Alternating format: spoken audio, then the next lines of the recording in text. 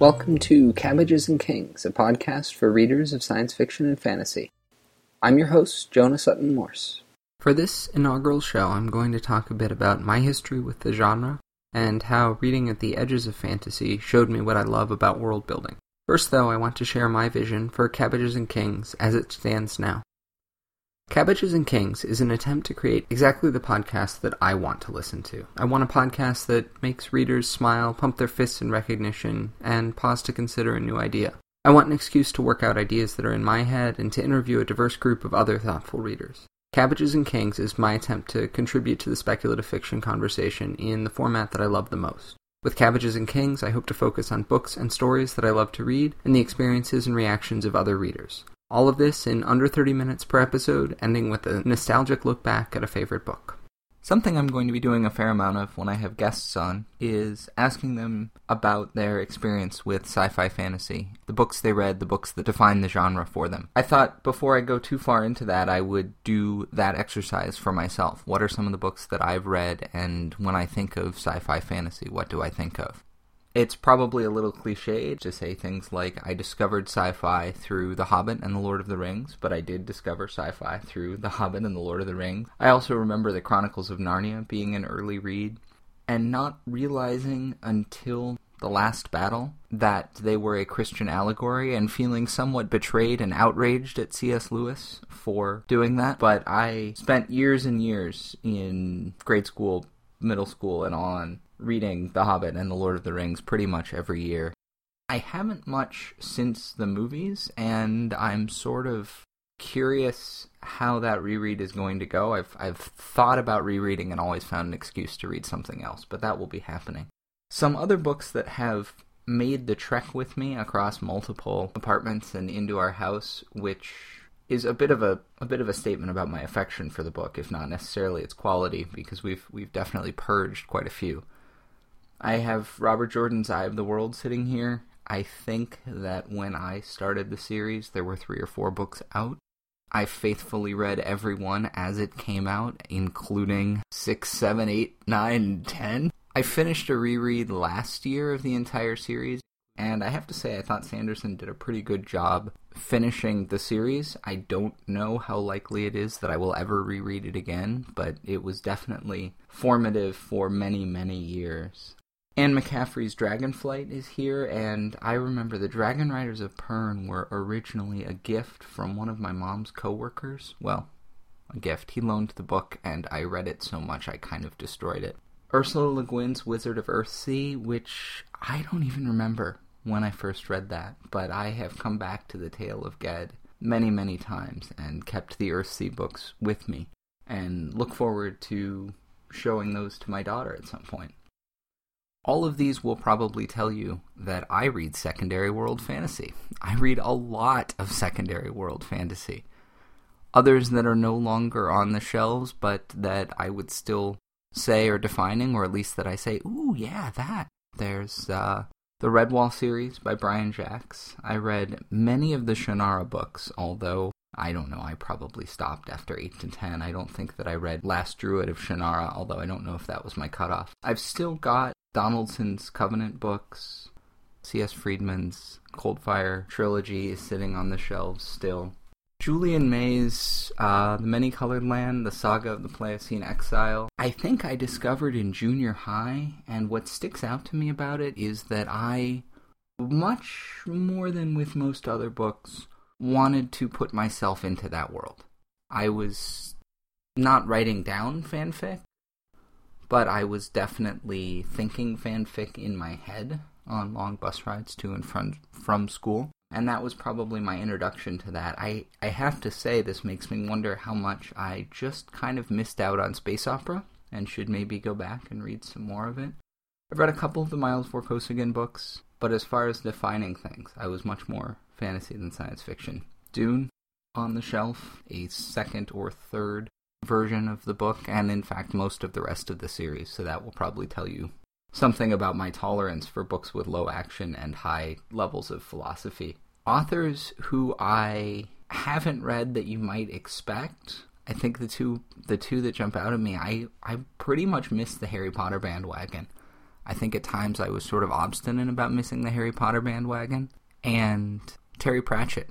I've read We Free Men because I picked it up from Audible, but other than that, no other Terry Pratchett. I did really enjoy it. So, I read a bunch of fantasy and science fiction, a lot of it secondary world fantasy.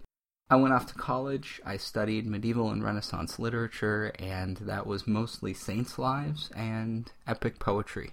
It was in large part the fault of a couple of charismatic professors, and the fact that Tolkien had been an Anglo-Saxonist who read Beowulf, and got me reading Beowulf, and then Jerusalem Delivered, and The Song of Roland, and other medieval and Renaissance epic poems. I still default when thinking about criticism, or at least about plot criticism, to thinking about episodic romances versus more classical epic storylines.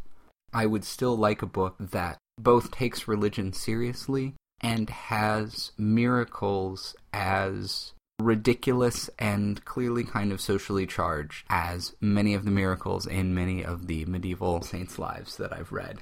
Sometime after college, I found myself drifting away from the genre. I think it is possible to read too much secondary world epic fantasy, especially too much secondary world epic fantasy written by white guys, which was definitely what I was reading when I was picking books up off the shelf.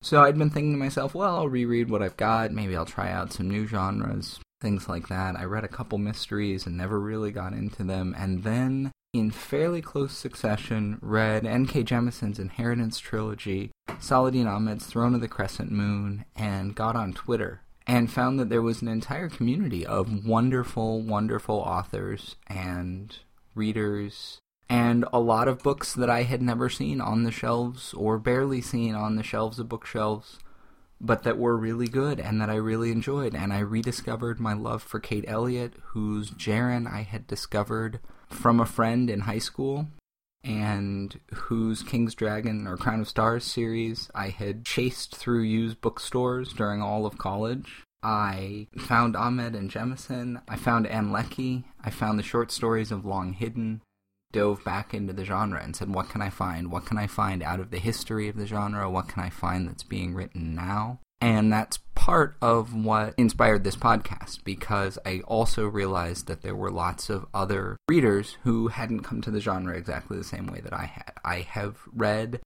relatively little of the older science fiction that was primarily short stories that then later got serialized.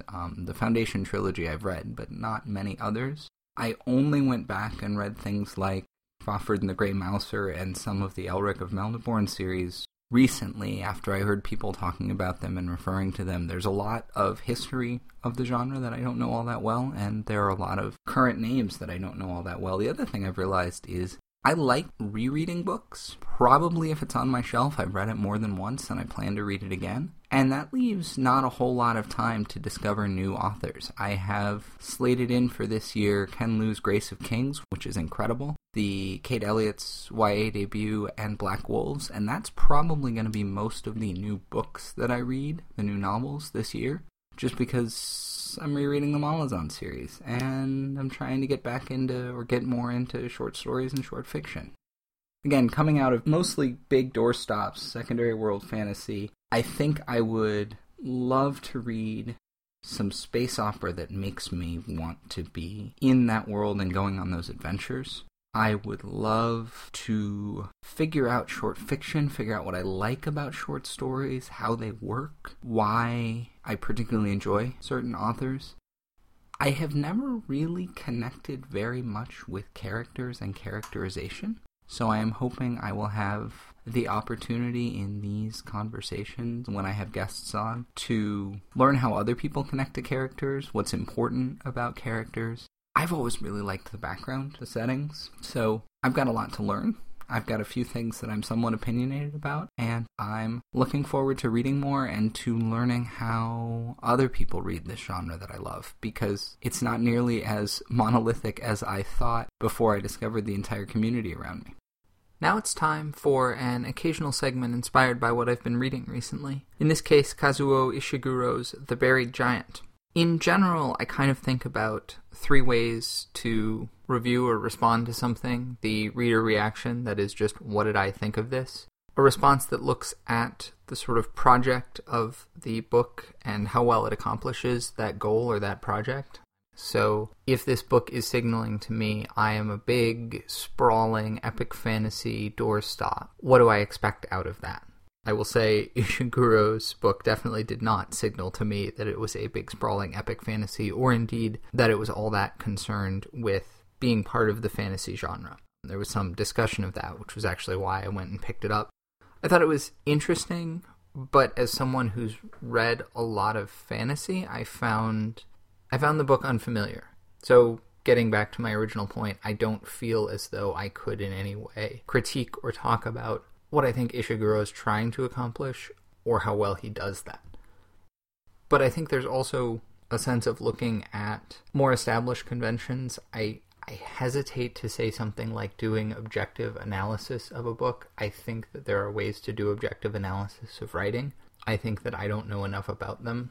It is easier to look at conventions and practices within certain genres, talk about how well a book follows those. And it was interesting to me that one of the things that stuck out, and one of the reasons I didn't feel that Ishiguro was in dialogue with the fantasy tradition, was that I wasn't very impressed with some of the ways that Ishiguro built the world and populated the beliefs and feelings of the people in the world of the Buried Giant, which is sort of nominally a vaguely historical, shortly post-Arthurian England. I don't intend that necessarily as a criticism of the Buried Giant, and that's one of the reasons that I have a hard time reacting to what Ishiguro's project was. I found it a little bit baffling. But I definitely find it a striking element of secondary world fantasy, and I do think it crystallized for me why that's such an important part of secondary world fantasy. So when I read a fantasy novel that's just out in another world, off being magical, probably with dragons or the ogres and pixies that Ishiguro says he's on the side of, I expect that that world is going to have internal consistency. I expect that where there are parallels with our world, it will either be pretty clear that those parallels are intentional, or that they are deliberately skewed away from understandings of our world. That is, that the book is going to give me clues towards the larger context, and clues to say, in these areas you can assume that the world that this book exists in are very much like our own. And in these areas you can assume that the world that the book exists in are very much different from our own, and I will give you enough clues to figure out the ways that they are different, because I'm doing something clever or interesting with that. There are a couple of cases in The Buried Giant which features pagans and Christians, where the characters interact fairly directly with Christians. There are monks with some very interesting and non-traditional religious practices, and there are also some kids late in the story who talk about praying to Jesus. And both the monks and the kids are doing bad and ahistorical theology. The kids maybe not ahistorical. There probably were lots of people who had recently converted to Christianity, did not have a very strong understanding of the theology, and saw Jesus as a God to whom one prays. But in general, the monks and the kids are not doing good medieval theology, but they are the only examples of Christianity within the Buried Giant that we have any interaction with. What that meant for me was that it was very hard to tell what was going on with Christianity and with what it meant to be Christian in the story. And that read to me, as someone who's read a lot of secondary world fantasy, as a weakness of the story. That is, I would expect to either be able to say, there are in general fairly traditional Christian practices that have just kind of been lifted from our historical understanding of this time period, and there's this monastery doing something weird. Or I would expect to be able to say, this monastery is exemplary of the Christianity of the Buried Giant, and it is clear to me that there's something very different going on here, and the theology is very different, and that is significant for a reason, and be able to kind of articulate how that fits within the project of the book. Again, I don't necessarily mean this as a criticism of The Buried Giant. It seems pretty clear to me that The Buried Giant is not primarily in dialogue with or interested in the fantasy genre as a whole, although there are lots of fantasy elements on the surface. I'm still sort of unpacking my own thoughts about the book as a whole. But I do think it was really interesting to me how easily this crystallized why I like good world building.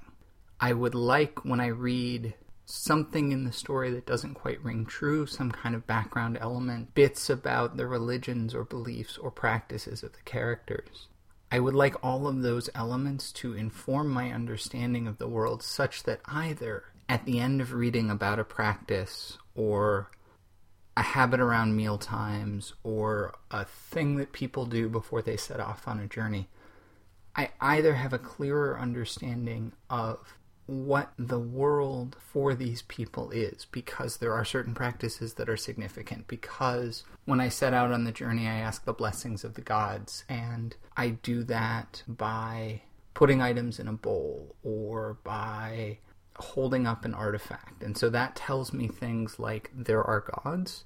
People interact with those gods. They probably interact on a fairly regular basis, unless setting out on a journey is an uncommon thing.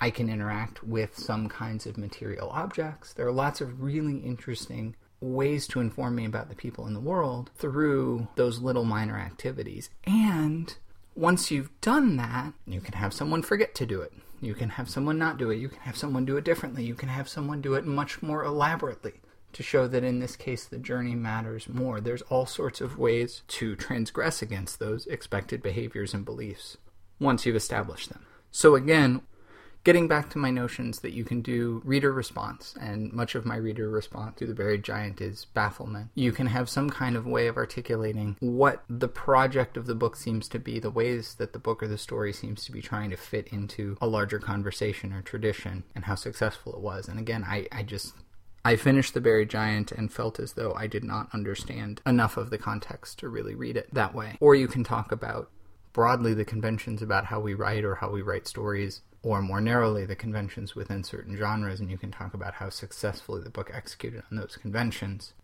For me, The Buried Giant clarified some of the conventions of epic fantasy and the reason that world building and moments of world building are really important, because they set up ways to understand our characters and how they interact with the world, so that I as a reader can tell when the author is doing something new and interesting and when the world isn't working the way it's supposed to. Because usually that's going to manifest as some kind of conflict, and often some kind of fairly important conflict to the story. And so that sense of immersion can be really helpful. So summing up, I didn't entirely like The Buried Giant. I didn't entirely dislike it. I found myself confused, and I'm looking forward to people who are a little more comfortable speaking to the fantasy genre also speaking about The Buried Giant without trying to guess at whether it's really fantasy or not. It seems clear to me that it is not really fantasy, but possibly really interesting. But it was useful for me to notice that some of the ways that it really fell down and signaled that it wasn't a fantasy novel helped me clarify what I like and appreciate in many fantasy novels. Each episode closes with a memory of a significant book, the right book at the right time, an interesting find, or just something that stuck around. So the first book I'm going to talk about is one that I doubt very many people have read, and yet I think probably all of us have on our shelves somewhere. Mine is called A Book Dragon by Don Kushner. It was apparently written in 1987. It's a fairly slim little book, comes in at under 200 pages. A few very prettily illustrated pages.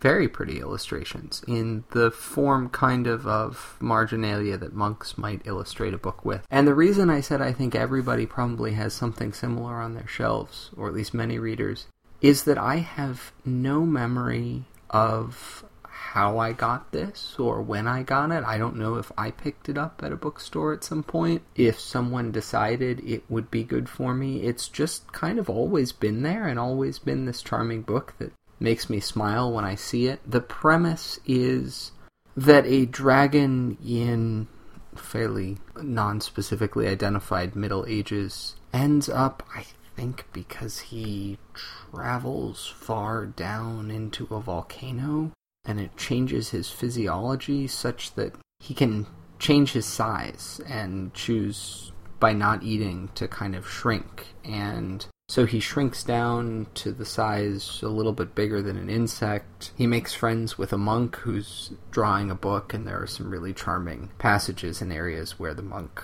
draws pictures of the dragon and hides them throughout his book, which is where some of the illustrations within A Book Dragon comes from.